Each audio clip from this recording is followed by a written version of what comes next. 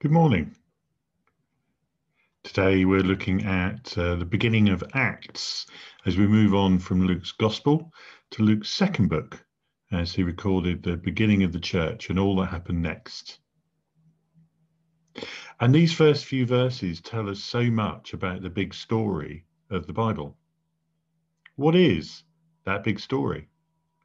Starts with creation, and then the fall, and then a promise through Abraham and others. And then the law is given and the prophets. And then the big rescue when God himself in his son, Jesus, comes. And in verse 1, we're told that Jesus came to do and to teach, and that Luke has recorded this in his gospel. The cross and the resurrection, of course. And then as Jesus was with them, he gave them instruction and proofs. He spoke about the kingdom of God. And he instructs the disciples to wait for the gift. They will be baptized. It means drenched and surrounded by the Holy Spirit. Then the church is born. And there will be a second coming, reflected by the words of the angels in verse 11 of today's reading. And the pivotal point for the disciples, they ask the question, are you going to restore the kingdom of Israel? Jesus' response is, it is not for you to know when. It's the Father's authority. It's not yours. There is a bigger story here. Justice, mercy, sovereignty, not just for Israel, but for the nations. God so loved the world, not just Israel, that he gave his one and only Son, that all who believe in him should not perish, but have eternal life, to emphasize the words of John in 3:16. God started it and he will end it. And God steps into it. Firstly, as the incarnated Jesus, the perfect human, and secondly, as his Holy Spirit in power and transformation. And they are told to wait, breathless. They're waiting for breath, the breath of life. But, says Jesus, a sign that the narrative is about to change. You are not to know, but you, and Jesus promises two things, receive power and be my witnesses. Note, it's not a request. Jesus doesn't say, will you be my witnesses? ? He says, you will be my witnesses. Then he is taken up, and two men in white, more angels, you notice, tell the disciples not to stand staring at where Jesus was, but to get on with his instruction until he comes again. Get on with it. This week, we're in the middle of Thy Kingdom Come. It's an annual 10 days of prayer between Ascension Day and Pentecost. There are so many materials to engage with. Journals, prayers, prayer stations, COVID secure version, of course, cheeky pandas for the younger ones, youth reflections for the older ones, videos. The list is growing. And after 5 years, there is so much that we can do. But we've only just opened for worship. And we need to have the energy and focus to engage. And we have made no preparations for Thy Kingdom Come this year. My personal view is that we don't have the capacity to engage with a whole load of events and resources. I certainly don't. But I do know that Jesus instructed me, not invited me, to be a witness. So let's unpack that key verse, verse 8, and how we might put this into practice over the next week and beyond. You will be my witnesses. What is a witness? Well, here's a dictionary definition. Attestation of a fact or event or a testimony. If you believe Jesus is real, that he died and rose again, that he is your Saviour, that the Bible is true in what it says, then you can be a witness by saying so. Secondly, one that gives evidence specifically, one who testifies in a cause or before a judicial tribunal. Why do you believe the things that you believe to be true? Your testimony is evidence for others. Thirdly, one asked to be present at a transaction so as to be able to testify to its having taken place. What have you experienced of God's presence, of Jesus' grace, his peace, his healing, divine intervention, of his love, of his presence?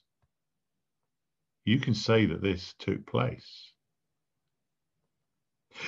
And fourthly, one who has personal knowledge of something. What is your story? Not just what it says in the Bible or in church liturgy or in apologetics books or other people's stories. What is your story? It carries weight because you were there. There are three main types of witness you would get in a trial. Firstly, an expert witness. They're clever people who know stuff, and while not necessarily directly involved in a case, their expertise can help the court interpret the evidence they receive.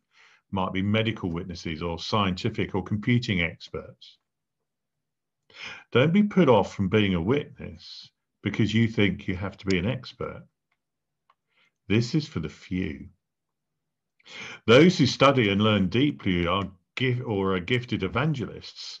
Leave them to their expertise. Many will be unimpressed anyway.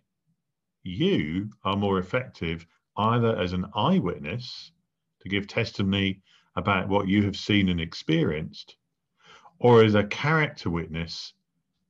Who is the God that you believe in? What's he like? Who is the Jesus that you know? What is your experience of the Holy Spirit? And the closer and longer we walk with God, the more we see, the more we get to know his character, and the more we can say. For me, it might be, and this is a short version, God is goodness itself. God is bigger than anything else, especially me. God makes sense of everything. Jesus gave everything for me.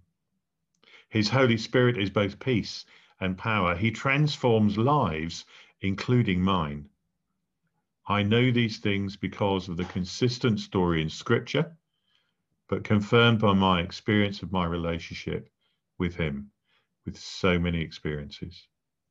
He saved me when I was lost, and my heart burns that others have this too. It's too good to miss out on. Now that's mine. You all have your own version. But who do we say this to? Well, in verse 8, it says, in Jerusalem, in all Judea and Samaria, and to the ends of the earth. So where is our Jerusalem? That was their home. It was where they were as they heard these words. So our Jerusalem was our family, friends, members of Christ Church even, building one another up with the truth and our testimony. Or maybe some will hear it for the first time, but in these pandemic times, maybe it is those who have drifted away from engaging with house groups, church services, even Bible study and prayer personally, and they become too much effort. Maybe some have lost touch with God. Our first local mission field is to those who used to be here and are not here anymore, whatever that means. Next, Judea is the wider area. The joys of being a parish church is that we have a piece of land that has been granted to us to pastor and to shepherd, Purley Parish. Having witnessed to each other, we can then go out to the parish in which we are located. Then Samaria, a bit further afield. You may not live in the parish, 73% of you, according to the APCM electoral roll statistics. Neighbours, work colleagues, friends further afield. You will be my witnesses, said Jesus. And then to the ends of the earth. God's mission to Israel and now to the church is to all nations. We support mission partners who operate globally, and some of our numbers serve overseas, like Anne for Tear Fund and Chris in Moldova. We are currently highlighting the work of Christian Aid, all in the name of Jesus. Maybe today that call is on your life. You will be witnesses to the end of the earth. But hang on a minute, this all started with you saying that we're all tired and limited in capacity, and now you have us all going out as missionaries. No. All are called to be witnesses. Not all are called in the same way and in every season. This is one simple thing that all of us can do. All of us. Thy kingdom come is about many things, including engaging others in the Lord's Prayer, coming together for corporate prayer, praying at home, etc. But the most important feature is to pray for those who don't know him to come to Christ, to make new, passionate disciples for Christ. Thy kingdom come asks everyone to choose 5 people and to pray that they might come to know Jesus and give their lives.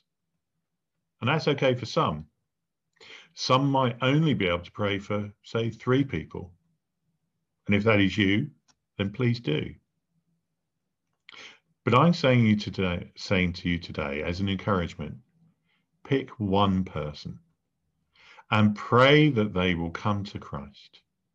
Constantly and with perseverance, one person each.